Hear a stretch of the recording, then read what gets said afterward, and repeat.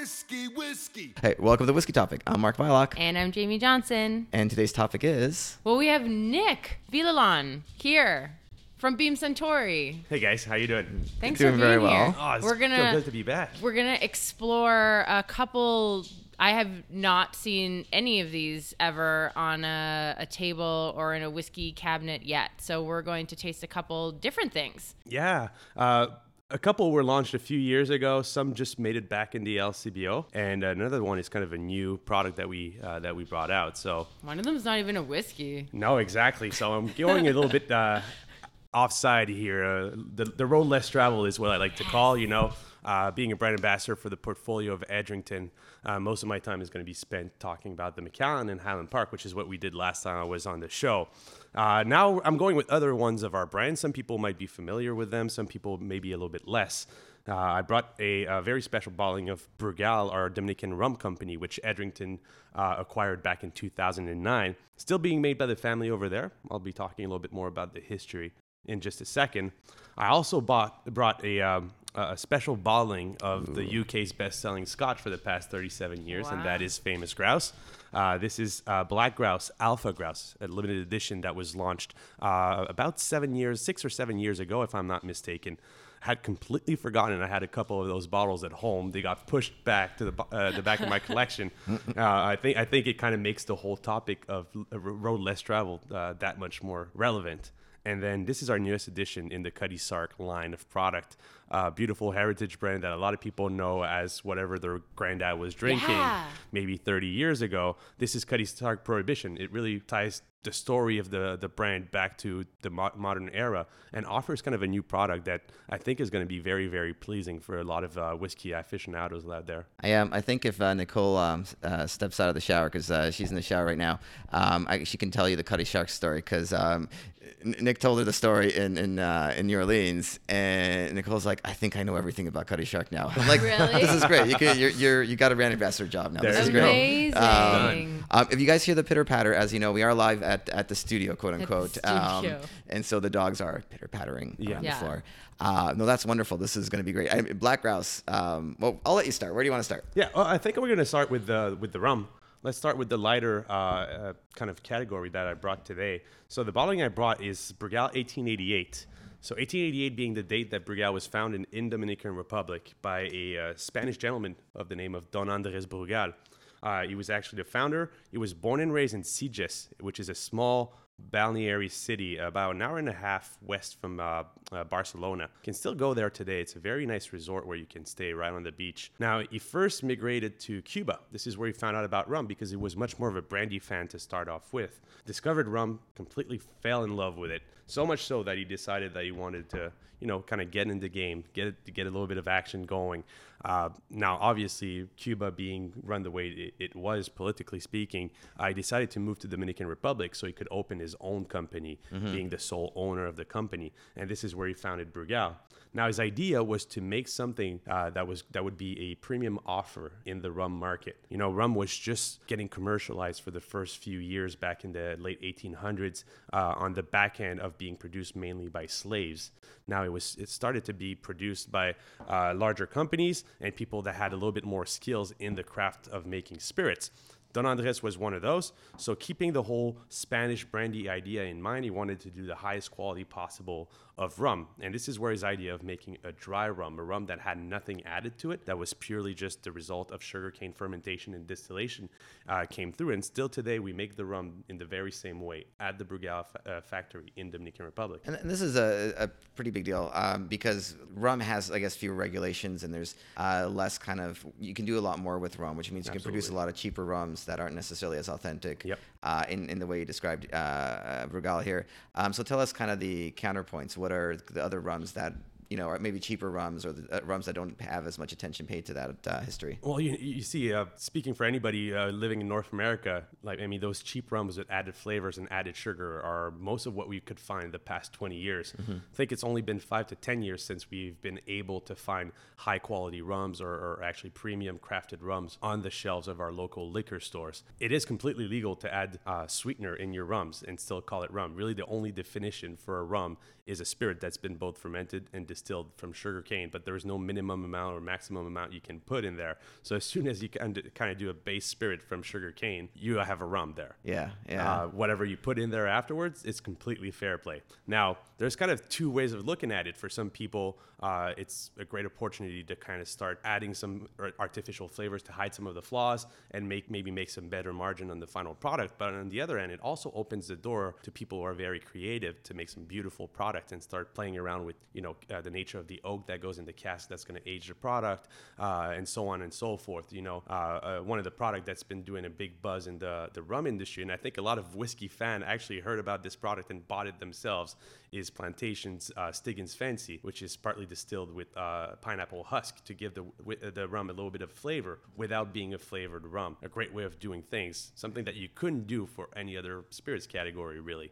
So for Brugal, for us, it's a lot more about the types of oak that we use. So being owned by Edrington, the cask policy that goes into aging our rums, because 100% of our products are going to be aged in oak barrel for a minimum of 6 months for our entry-level product, for a minimum of 2 years for anything that hits North American market, and going even further than that for some of our special products. Now, if you know a little bit about Edrington, about the two single malt houses that I mentioned earlier, Macallan and Highland Park, you can expect the sherry cask to make an appearance, and this is definitely one of those rums right here. I thought this is how it tied Brugal very nicely to this show, being mostly about whiskey usually. I thought a rum made in the same fashion as a single malt could be very interesting to bring in. This one I like to introduce as a blind tasting.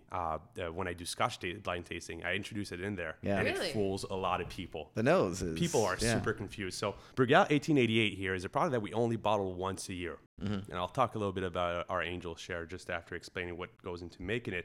But it's a product that's first aged for 4 to 6 years in first fill bourbon barrels. So after that period of time, we pop open the barrels, take whatever's left in them, switch them over in dry Oloroso sherry seasoned casks made out of Spanish oak, and then age them for a further 4 to 6 years. Oh. So you're going to get rums in here anywhere between 8 to 12 years old, which for Dominican standard is very, very old.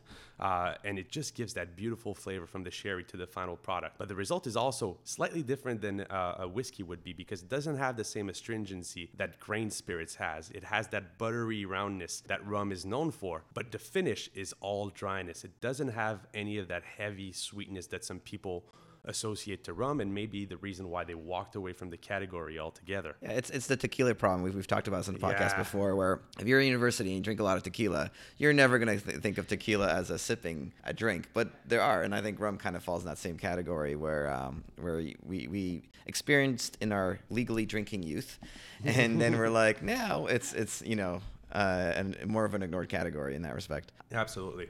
So you can see nice complexity, super beautiful exotic fruit flavors on the palate, but you do get that characteristic sherry cask dryness on the finish, a little bit of dark chocolate, a little bit of red fruit, lots of spices make their appearance in there. There's a lot of spice in here. It's just everywhere. It's not kind of that peppery dark spice. It's a little, it's beautiful. Yeah, beautiful spice finish. And it is dry. It is. Absolutely. Yeah. No sweetness left over on the finish whatsoever, which is what a lot of people are impressed by in this product. Wow. I remember when we first launched it in the LCBO, a lot of people were a huge fan of it. So I think a lot of people will be happy to know that it's actually back on shelves now. And we actually dropped the price by $20. Wow. Down from $70 to $50 a bottle, just because we were able to secure a much larger allocation for Canada. That is like the opposite to what happens with whiskey right now. I know. And whenever Nicolas says price, I'm always scared. I'm like, is it $800? Is it $5,000? Nicolas comes by, he's like, hey, try this. I'm like, it's $5,000. I'm like, oh. Yeah, cool. No problem. To mix the cars a little bit. No, this is really delicious. This is really delicious. And I don't consider myself like a big rum drinker. But this is really nice. Yeah, Brugal is definitely that type of house of rum that will convert some whiskey drinkers back to a little bit of rum in their cabinet, just switching things up from every now and then. And I mean, this is a beautiful limited edition bottling as well. So at the Brugal distillery, everything is still run by the family. We're on our 5th generation of Maestro Roneros, which is master rum makers, essentially, which are all direct descendant from Don Andrés Brugal, our founder. Yeah. So Jacille, which is our first female Maestro Renero, is actually Don Andres' great granddaughter. Wow. Yeah, and she works with her cousin Miguel as well as her other cousin Don Gustavo, and they actually work on making this product. So when you purchase a bottle of this limited edition, you actually get not only the year it was bottled in, but the number of the batch and which of the Maestro Renero was actually in charge of that batch. A little bit of a collectible element to it right here, which I think is always fun. Kind of goes deeper in that transparency of product and how it's being made. You have the 5 Maestro Reneros that can be involved. And as I said, we only produce this once a year because the angel share in Dominican Republic is quite different than the one in Scotland per se. You know, in Scotland, we always talk about that average of 2% angel shares a year. For us in Dominican Republic, where our warehouses are basically 4 tin walls and a tin roof, our angel share is going to be somewhere on average between 10 to 12%. And on a very tough year, it can go up all the way up to 20%. Wow. So we never age anything for more than 8 years at a time in the same cask. Anything that goes beyond that is going to be double aged, so switched barrel to age in something else, which is why we do the first 4 to 8 years, in this case, in the bourbon barrel, and then switch it over for another 4 to 8 years in those sherry casks. Got a question about the label. I've noticed a bunch of whiskeys that I've been buying from the LCBO. On the other side, there's like a hand crossed off thing. You have it here. What's that? What's that? That's proof right here. Oh. So yeah, or made by, because so in the case of the Brugal, we used to be distributed by Remy Cointreau down in the United States, which is not the case anymore. So they just crossed that off. Okay. Because that was bottled back when we were still distributed by them. If you get one of the more recent bottle of 1888, it's actually going to be same product of the Dominican Republic, distributed by Edrington Americas. In the case of Cutty Sark Prohibition, this was for the SAQ market, where it's not legal to write proof on there. Really? You have to write ABV. Gotcha. So they actually cross proof. I mean, the nose on this is very familiar to a whiskey. It gets you right there. I'm trying to think. It almost reminds me like some of the Canadian whiskeys that use different oaks, and we use like Canadian redwood, whatever the fancy name is for Canadian trees. Yeah. The big tall Canadian trees. But it has that kind of note. Jamie loves my technical. Well, there's a lot of American oak here in Canada. I published the book, Jamie. I read and I type. I don't talk. I always do that to Nicole whenever I make she proofs stuff and there's like grammar mistake. I'm like, just don't forget. I'm a published author. This is the grammar. This is as best I can do. You should probably apologize to yourself for putting yourself on the spot right there.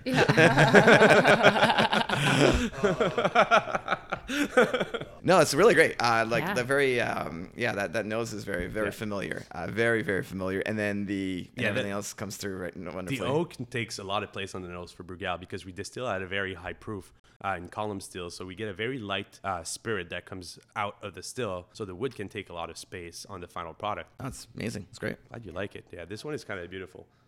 You can see how it gets confusing for some whiskey drinkers who get to taste this wine expecting that rum will be something sweet, so they really don't have anywhere to go when it comes to guessing what is hidden behind the paper bag that I put over it. Right. And I mean, some rums have that. I mean, it's true with a lot of blended scotches as well, have that kind of corn middle. I mean, not necessarily corn, but that kind of like, I guess maybe overproofed or what have you, just middle. Sweeter kind of base spirit taste. Yeah, exactly. And that I don't detect any on this. Just it's great. Yeah.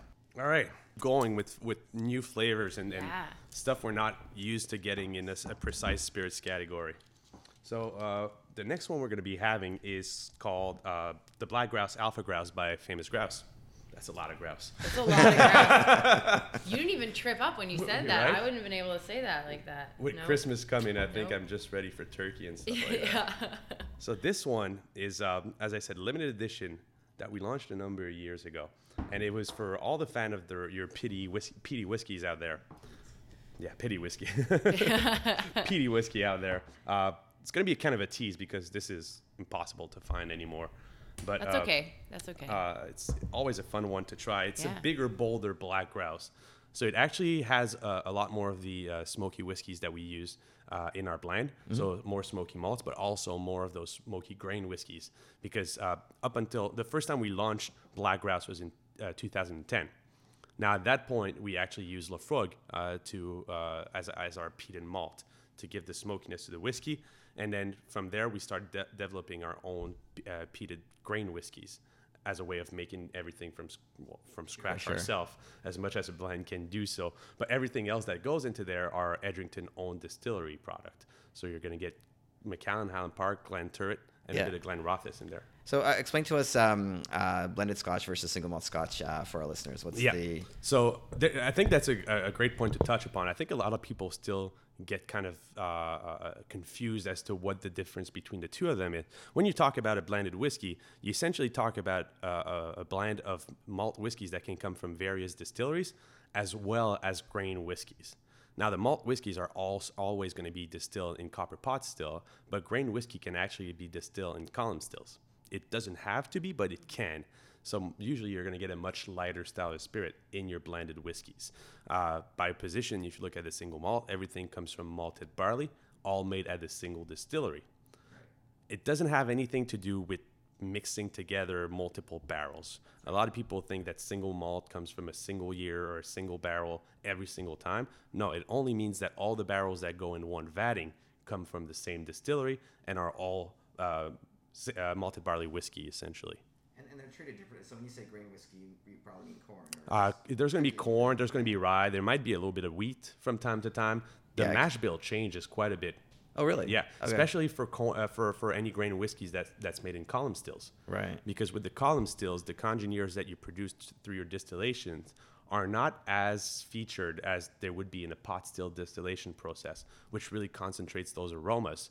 In a column stills, you really strip away all those congeners, all those aroma compounds, right? So the grain kind of become just a starch, a sugar pocket.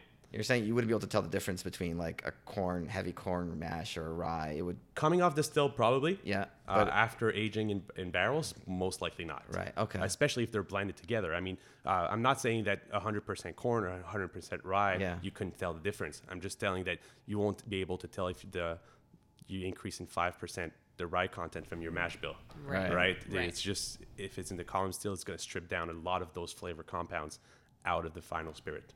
So it's a more similar process to a lot of Canadian whiskeys that absolutely, are made. Yeah, absolutely. It's a very, very similar way to how Canadian whiskeys actually make their whiskey. This is why we actually spell whiskey without the E in Canada, because we make our whiskeys here in a very similar fashion to how they used to make blended whiskeys in Scotland. So Scotland was our inspiration behind making our whiskeys. Yeah, I remember. I think I bought Black Grouse for the first time when it came to the LCBO, and I thought I made the best discovery in the entire world because it was at the time it was like a $35. I think it is still in that same price. And it's a blended Scotch, and it's delicious, and it's smoky. I'm like, on my nose with the inability to detect smoke, it's barely smoky for me. It's I can barely tell. So Black Grouse, which we now call Smoky Black, just from a repackaging, because a lot of people didn't know that it would be smoky when they bought Black Grouse as opposed to Famous Grouse. Right. They thought they were just kind of buying the premium to the classic red label. So now we renamed it Smoky Black just to kind of convey the message a little bit better. And that's also back in the LCBO. So very slightly smoky, right? Most of the blend is actually going to be unpeated malt in the form of those main four distilleries that I mentioned, Macallan, Glenrothes, and Glen Turret. Then you're going to have Highland Park, which is just from the get-go very, very lightly smoky. And the smokiness is mainly going to come from the grain whiskey.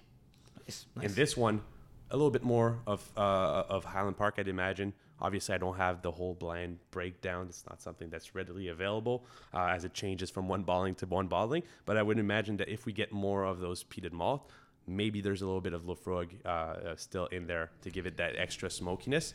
It's okay, Marcio. We know you're over there in the corner. We have Marcio waiting in the wings. But we do, and he's ready with Lafroig. Yeah. But on the nose, very floral light note. So for me, like that reminds me a lot more of Highland Park than it does Lafroig, for example. It kind of has a little bit of that heather honey that is just trademarked to our northernmost distillery in Scotland. And on the palate, this one is really just a beautiful Scotch. Do you find that when you are talking Famous Grouse or Cutty Sark, you get automatic reactions from people who are like, who have an idea in their head. Absolutely. Of what they're going to try. Absolutely. Yeah. Everybody has preconceived idea about the bottom shelf whiskey, right? The economy category of whiskey. But, you know, especially when it comes to famous grouse, what I like to tell people is that you don't become, you know, the UK's best-selling Scotch just by accident. Yeah. And for 37 years running, added over on top of that, I mean, those people know a little bit about their whiskey. Yep. They go out for a beer and for a pint and a dram every day after work, and Famous Grouse is usually going to be that one. So I'm not saying that it's going to be your mind-blowing best Scotch you ever had, but, you know, at the price point, you're getting something that's very, very high quality. They don't deal with any obscure single malt distillery. They only deal with some of the highest, like the most highly regarded distilleries out there, which is something a lot of people forget about. When you look at kind of the pedigree of the company behind it, you go like, well, that's pretty legit malts to have in a blended whiskey. And also they use a lot of sherry casks themselves, even for the grain whiskey, which is something that's not traditional in the blended Scotch industry. You know, you usually go for those second, third, even fourth fill bourbon barrels because you just want to use them as much as possible. But just from the body of this, just the texture of this on the palate, you can tell right away there's some sherried malts in there. It has that big, round, thick, viscous texture that you associate with some of those Speyside whiskeys aged in sherry cask. And then it just has that little bit of smoke on the finish, which is more than smoky black, but still not anywhere close to an Islay whiskey, for example, that just adds in complexity and makes something very interesting. This was $47, I think, if I'm not mistaken. And it's one of those so whiskey that you can just drink all night. Really good. The Black Grouse, the special bottlings are such a deal. I mean, we talk about the whiskey shortage. There is a whiskey shortage in like certain things. Yeah. But you talk about like something like that, it's a wonderful value. You know, and delicious. Absolutely. Yeah. Really good. You know, I think whiskey shortage is a funny term, right? Because I only ever hear that when people are talking about single malt. But single malt is still only 10% of the Scotch business coming out of Scotland. 90% of the sales is blended Scotch whiskey. That's a very good point. And there's plenty of that. I mean, I think blended Scotch whiskey is going to be one of those category that's going to be making a serious move back to the front of the whiskey industry in the coming years. Because just now we're starting to hear about wood science, and we're talking about we're hearing more about distillery talking about the investment that they do in research. Now, most of that is going to be kind of directed towards the single malts. But expect very shortly to see that knowledge and those new science discoveries make their ways into the blended Scotch whiskeys to give us some spectacular, affordable drams out there. Yeah. I'm seeing it a lot. Edrington is definitely at the forefront of this. You know, like Alpha Grouse was a great innovation, showing really the full versatility of what they could do with blended whiskeys. And now they're coming out with Naked Grouse, which is going to be a pure malt. Absolutely no grain whiskey, and this is something we're going to see here in Canada and North America as a whole. It just hit some certain market. I think it's in Minnesota, if I'm not mistaken. It's out in the Nordic countries as well. I've seen it in the duty frees, and this is an absolutely fantastic whiskey coming under $50 a bottle, or right around that area. And this is going to be coming out here. And as a pure malt, you know, any fans of the Monkey Shoulders out there or the Johnny Walker Green Label, it's going to be absolutely amazed to see that at that price point.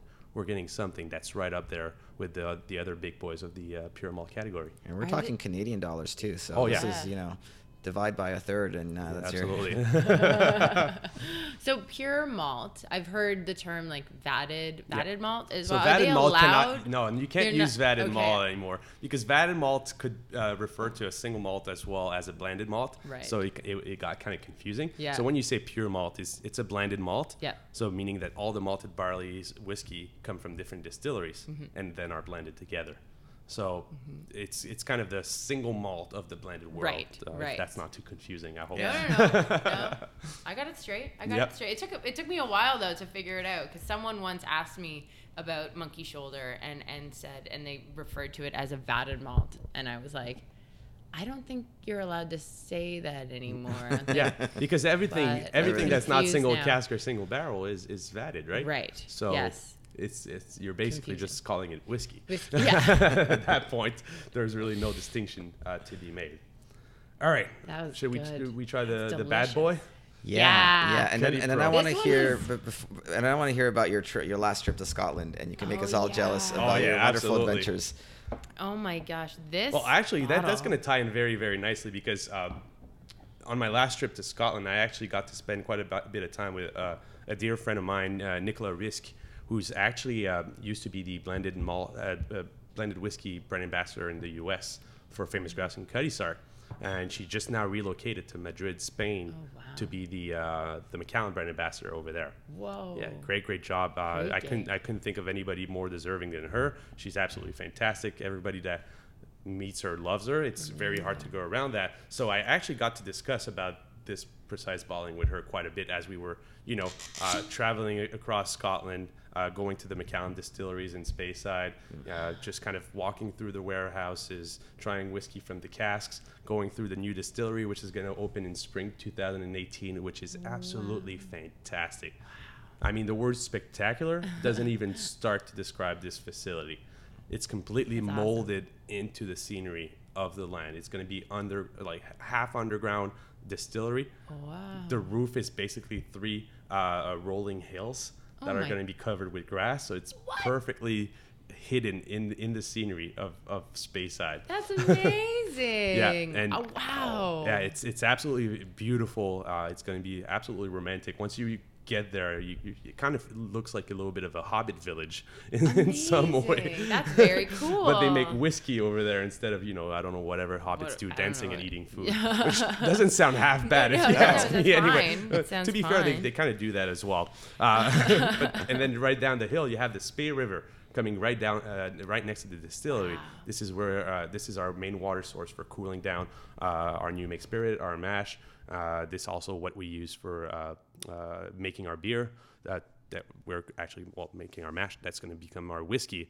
And you can actually go out there, visit the Macallan distillery, and if you reserve a little bit ahead, you can go fly fish in the Spey River for some salmon. Oh my God. With our gilly, which is the men responsible to look over the whole estate of the Macallan, because it sits over 370 acres of land right there in Aberlour, Craiglachie. We shouldn't say this as a Canadian, but Scotch salmon is damn great. Oh, absolutely. It's so fantastic. delicious. I don't know if I've ever had it. You never say no to a Scotsman asking you if you want some salmon. All right. It's always great. Okay, that's a good tip. A little colder and it's fattier and it's wonderful. And they're big, huh? Yeah. We actually had a little bit of whiskey next to the river. And of course I actually posted it on my Instagram feed for anybody who follows me, so you can actually go see it at Nick_Villalon. And I'm actually enjoying some 12-year-old fine oak Macallan right by the River Spey. And right as we were taking the picture, a big fat salmon was actually jumping in the river. What? It's very you couldn't do that on purpose. It's just something that happens and makes it that much greater. Well, we'll post a link on that to the show notes so that you can take a look. That looks great. Yeah, holy moly. So I was talking with Nicola over there, and as we moved from Scotland, we obviously went down to the south of Spain in Jerez de la Frontera, where sherry is made, right? We went to visit our cooperages down there, Vasima Cooperage and Tevasa Cooperage, where we make the sherry casks from scratch. So importing the American or the Spanish oak, cutting it down into staves, letting them air dry for a period of up to 3 years in the dry Spanish air before we turn it into a barrel. Now that barrel is afterwards going to be seasoned with sherry coming from various bodegas. Mainly, we're going to be dealing with William and Humbert, as well as Lustau, and there's a third one that's going to come back to me, which is very, very classic. They make Tio Pepe, for example, but 3 of the larger producers of sherry. So we actually ran some sherry from them to put into our casks and season the cask for, once again, up to 3 years. There's more people drinking sherry cask-aged whiskeys today than drinking sherry. So we actually have to pay them to overproduce their stock so we have something to put in the barrels. I mean, it's amazing just to think of that. Like in Kentucky, they age the oak for about a year, typically 8 months to a year, just outdoors, just to kind of season it that way. And then a lot of people do kiln drying as well nowadays, just to accelerate the process. You lose a little bit of flavor doing so. Obviously, the high temperature will caramelize some of those sugars that are at that point not extractable for the spirit. The natural air drying is actually a very, very important process. It's extremely expensive in both time and money, but it just yields such a beautiful whiskey afterwards. You know, when you pride yourself on making whiskeys without any compromise to quality, which is what Edrington has always done, it's important for us to make sure that every single step of our whiskey making process is of the utmost quality. Yeah, and we talk about authenticity in a product. That's it right there. Yeah, like exactly. That's an authentic. Right. You pick that up. Yeah, you will, you know. A lot of people will say, "Oh, well, you produce so much whiskey at this point, it can't be Right. craft anymore." And I guarantee you, go down there to the cooperages where they don't use any machineries to make those barrel. Yeah. The only one piece of machinery that they use is a machine that pulls on a chain just to curve the staves, just because human strength couldn't do that. That's the only piece of machinery they use for the whole process. Everything else is made by hand. You see those big Spanish men just flogging around barrels as if they were like paper bags. It's crazy. It looked like they weigh nothing. I had to put all my weight behind one just to tilt it. And they're just moving those around, making about 90 a day each. Wow. It's fantastic. Still remember those Kentucky men making me feel very very small as they were thrown up. I was just like, wow, why is every man here taller and handsomer and more rugged than I am? Like, Mark doesn't even want to change his light bulbs up there. I know, it's so long. I've got tall ceilings. I need Glenford to come by and change my light bulbs. The term handyman becomes very understated over there. and think about it, those are 250 liter barrels, right? In Spain, they make 500 liter sherry butts. Yeah. So those are as tall as someone. They actually reach like right under my chin. Wow. Amazing. Wow. Huge barrels, absolutely huge barrels. All right, Jamie, that's going to be your next goal, to go to Spain and watch the men make barrels in Then Spain. over there, instead of drinking a lot more whiskey, you drink a lot more sherry, which is absolutely fantastic. I don't understand why not more people drink sherry. I don't know what's going on. Like, what's happening? Like, you should get someone who does sherry to come on the show and then tell people all about the good stuff that they make down there. And you know, if it wasn't with that for them, we'd have a hard time making like such tasty whiskeys. It's such Let's a big support part the of our sherry industry. industry. Absolutely. Yeah. And you know, like nowadays, Macallan owns between Macallan and Highland Park, we own between 80 to 90% of every single sherry casks in the industry. So if one day we stop making sherry casks whiskey, there's not going to be any sherry made anymore, right? It's going to be kind of the death of the industry. So it's a little bit crazy. I think people should really kind of look into it because it's so good. It's absolutely good. It doesn't have anything to do with port. You can get some beautiful Oloroso out there that are nutty, savory, almost savory, dry sherries. Beautiful, easy drinking. Friends of ours did a sherry and sherry finished Scotch pairing tasting. Jen, Matt, Mark, and they said it was a wonderful, it was a really good experience. Oh, absolutely. You know, and some pairings worked, others didn't, but there is something there from the flavor profile. Oh yeah, it's definitely a whole different flavor palette out there with sherry. Stuff that we never expect from wine or any fortified wine for that matter. And you know, I got to try my fair share while I was down there. We were actually having our dinners down in Jerez, in the bodegas where they make sherry, right? So you walk in that huge bodega that has hundreds of thousands of barrel, and right in the middle of one of the alley of barrels, they have a table set. And you're just sitting there. That's so nice. And it was crazy. And you have this beautiful Spanish dinner. You enjoy some sherries. You enjoy some beautiful whiskeys on top of it. I mean, it's a once-in-a-lifetime experience. It's really, really mind-blowing. Oh, my gosh. Yeah, not everyone gets to have that. No. And I mean, of course, I might be a little bit biased towards sherry right now, but everybody should try it. Yes, everybody. Go ahead and buy some sherry at your right. local liquor store. Save the Macallan some money here. Right. But no, this should be like a conservation thing. For every 2 bottles of scotches you buy 1 bottle of sherry. There you go. Like, just to keep keep the numbers gift fair. packs, you know. Yeah, that's Exactly. Awesome. That's awesome.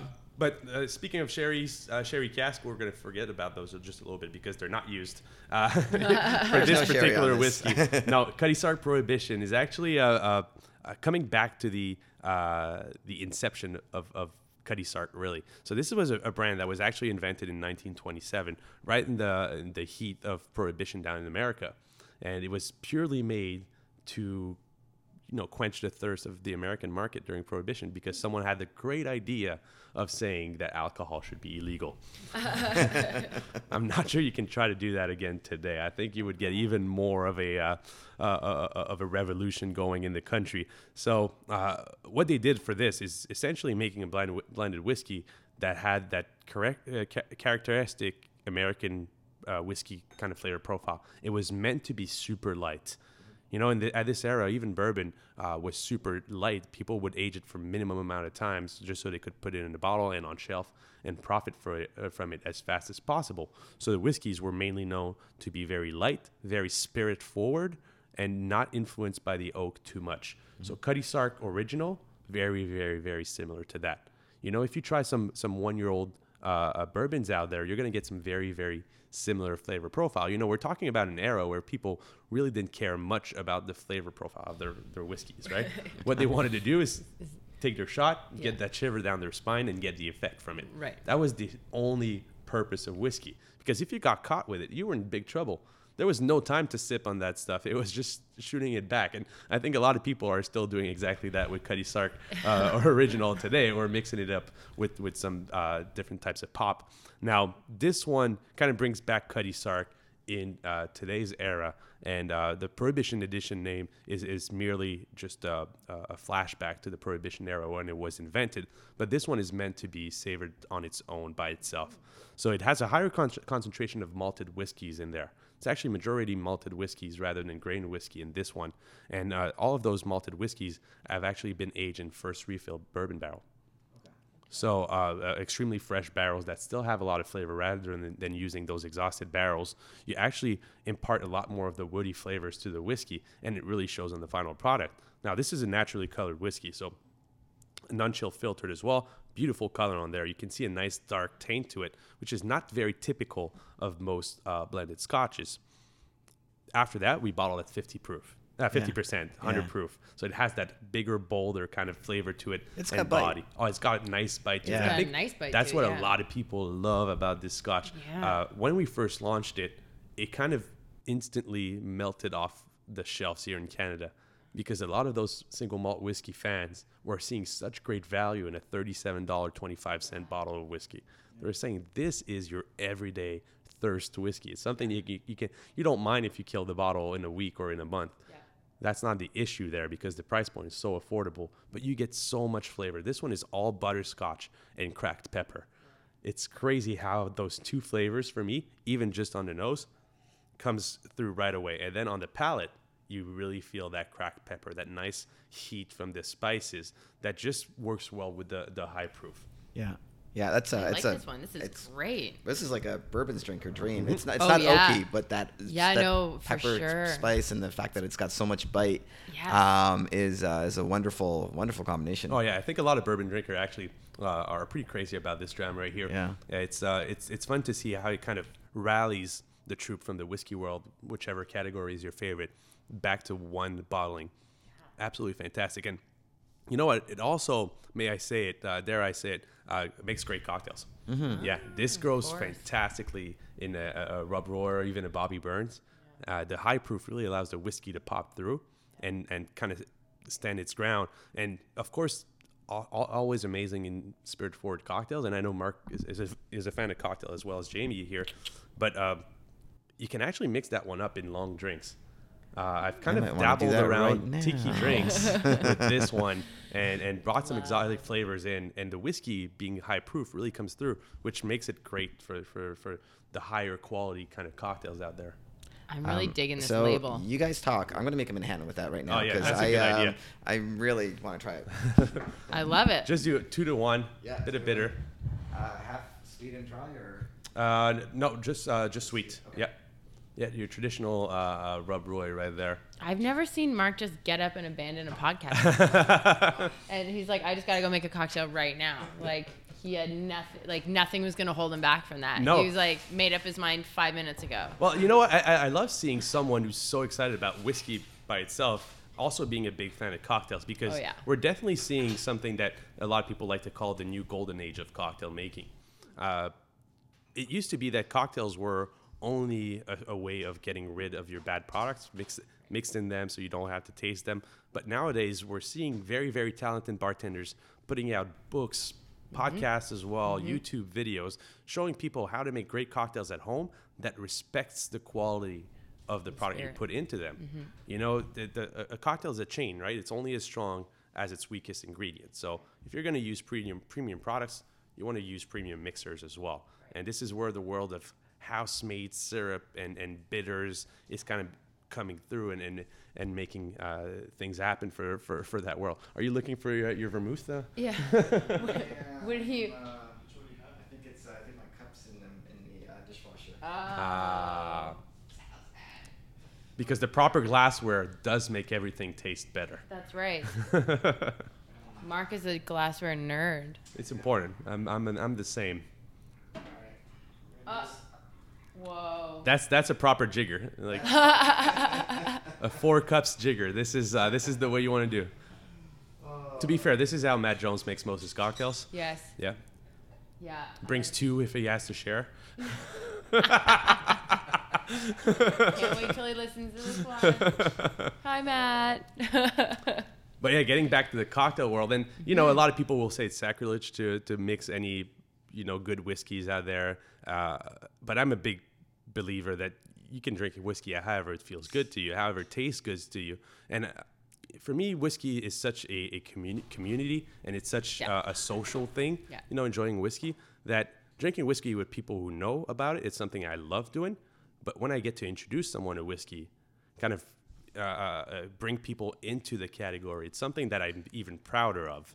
Kind of making them discover that beautiful world, because I always say it's a very deep rabbit hole, and once you fall, there's kind of no looking back. You're just going to keep falling for a long time. And I don't think we're going to be recruiting consumers over the next few years through exclusively neat tasting. Right. Actually, I think neat tasting is something that might be very intimidating to a lot of people. For sure. And very hard to come by.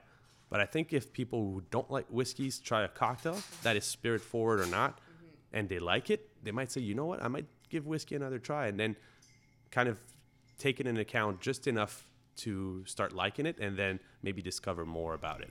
Absolutely. I think a lot of people, so I know for me in particular, like my introduction to whiskey came through cocktails. Yep. So you start figuring out what the bartender used to make your Manhattan or your Old Fashioned. Yep. And then you literally go down the rabbit hole from there. And I think that's what's happening for a lot of people, is they're starting to ask for specific spirits in their, they want a Knob Creek Old Fashioned, not just whatever, Wild Turkey. Not that there's anything wrong with Wild Turkey. I love Wild Turkey. But like people have their preference. Yeah, absolutely. And then you just sort of I sort of spiraled out of control from there. So it was like, I want to know, I want to learn. And then so that's sort of for a lot of people how they would get into it. And it's not, because who is going to say like, I'm going to a whiskey tasting tonight. Like it doesn't happen like that very often. Like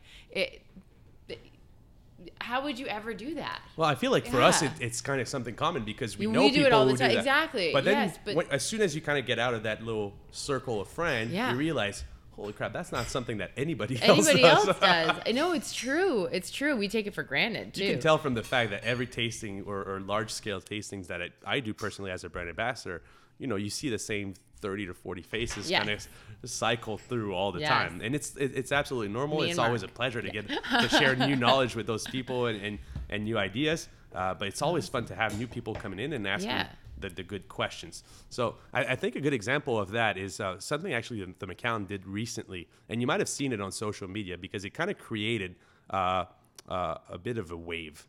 And I don't know if that's a positive or a negative thing. I guess we're going to see in the coming years. But Macallan started to dabble in the high-end cocktail making. Right. So what they did is they actually partnered up with one of the world's top bar called the White Lion. After making a post on their social media of a Macallan cocktail, if I'm not mistaken, it was a Macallan Sienna old-fashioned style of cocktail. And as you can expect it, a lot of keyboard warrior got to their keypads and started being very, very belligerent on the comments in the comments of that picture, and it made me super happy, because I'm glad to see some people have that much time to actually write like a book on an Instagram post about how you should never mix a high quality single malt. Right. And I'm just as passionate as these guys are about their single malt, especially Macallan. And it's there's a learning curve there, mixing Macallan Sienna, beautiful single malt in a cocktail. But what they've done with the White Lion is they actually took 3 of those commentators on that Instagram post, flew them to London, and sat them down with the 2 bartenders from White Lion, and they broke down Macallan in 4 cocktails, representing every step of whiskey making. So the soil, the grain, fermentation, distillation, and maturation in 4 different cocktails. And they posted the video online. It's actually on YouTube. You can go see it. Amazing. We'll post a link. And you know, those were the 3 hardest judges that you could think of, people that were adamant about the fact that you should never mix whiskey. And their mind just exploded as they went through the cocktails. They found out that, yes, you can make a cocktail that has all those funky ingredients into something that you truly enjoy and where the whiskey transpires. Wow. You know? That's awesome. Whiskey's about an experience, and I'm not saying that everybody at home should start making single malt whiskey cocktail with a $200, $400 bottle. Right. Yeah. It's a little bit like truffle, right? Like you give truffle to someone who doesn't know how to cook. Yeah. He's not going to be able to do it justice. Yeah. But you put it in the hand of a very good chef, and then you're going to get a beautiful dish. Yeah. What basically I'm trying to say is, next time you go in a bar and you see a single malt cocktail on the cocktail list, maybe just not lift your nose at it. And if you're a whiskey fan, I'd say this might be the first one you need to try. For sure. I think a lot, like the higher proof scotches make wonderful Rob Roys.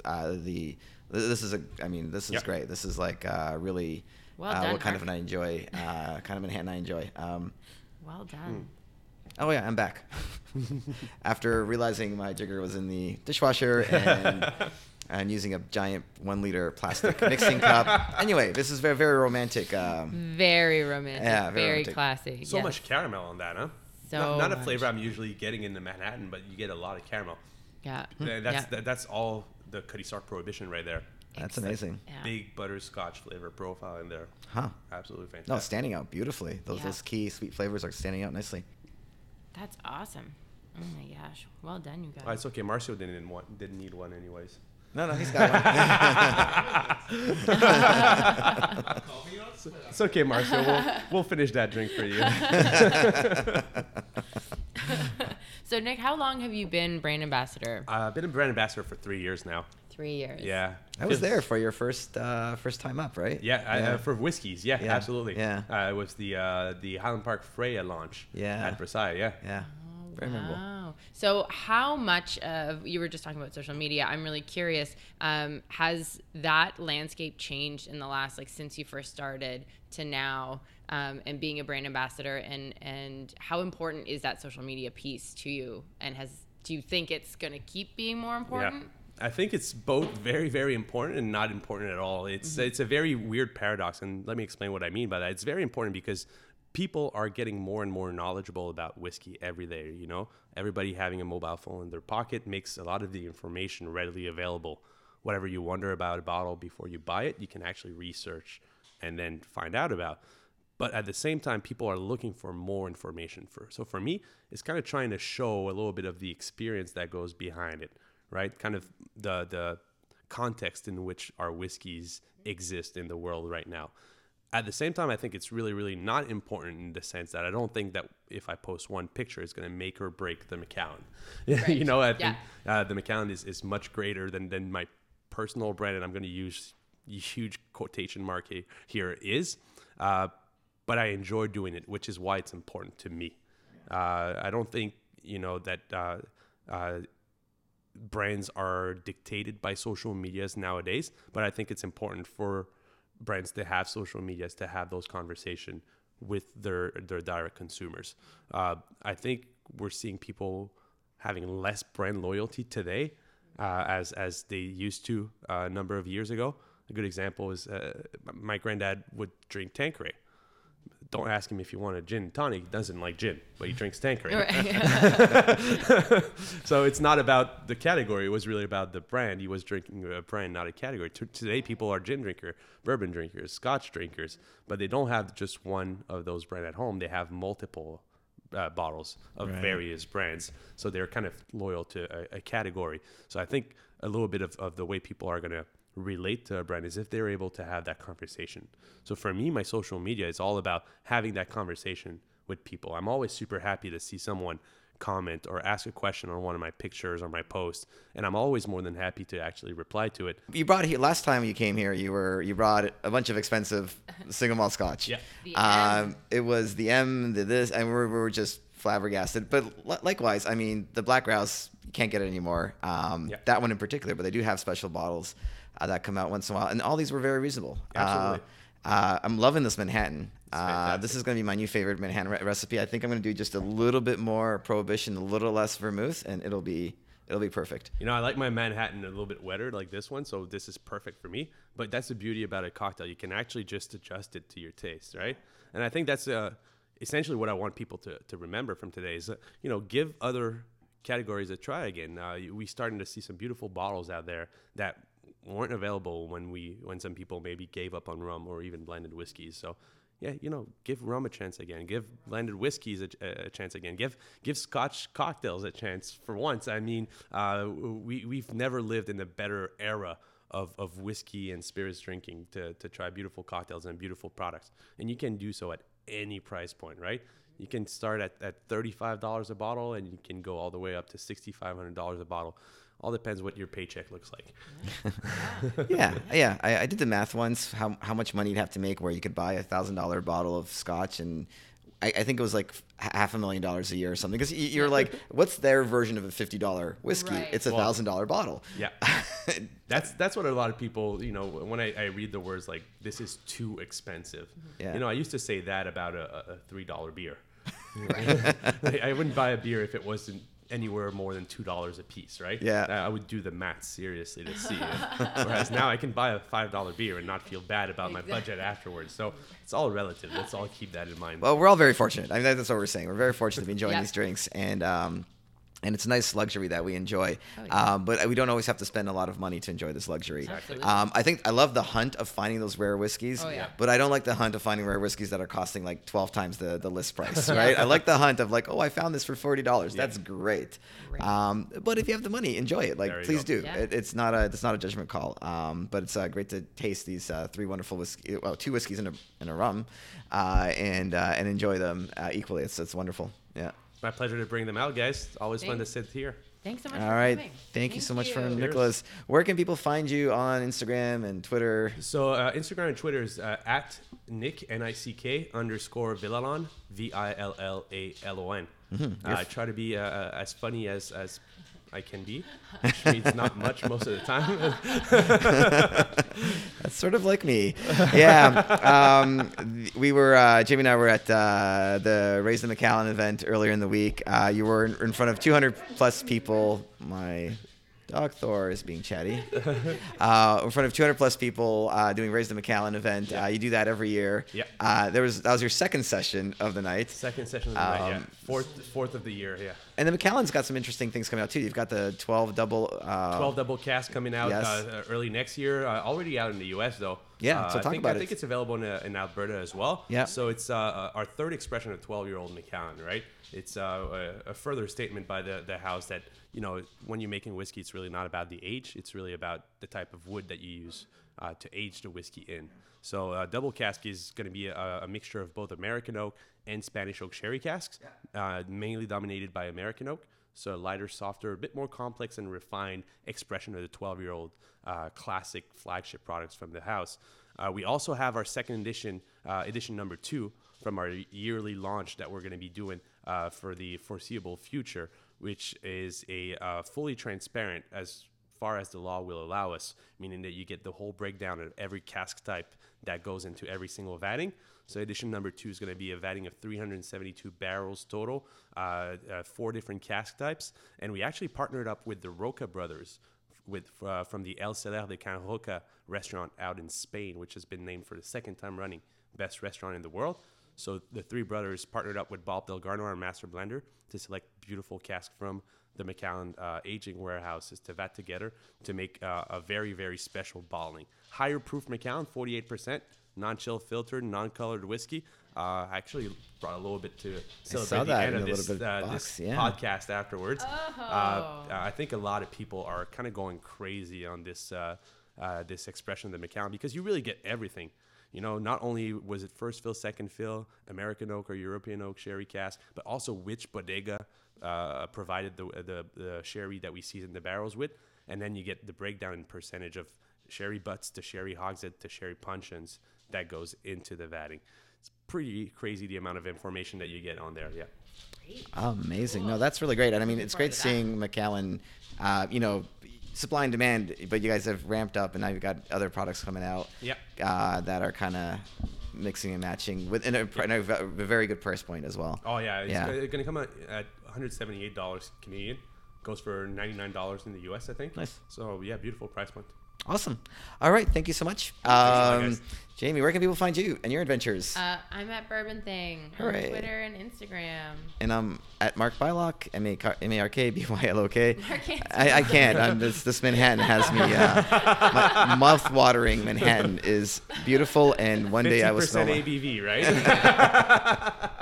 I think we just had our turning moment. I think so. Podcast number 2 coming up. Cheers, guys.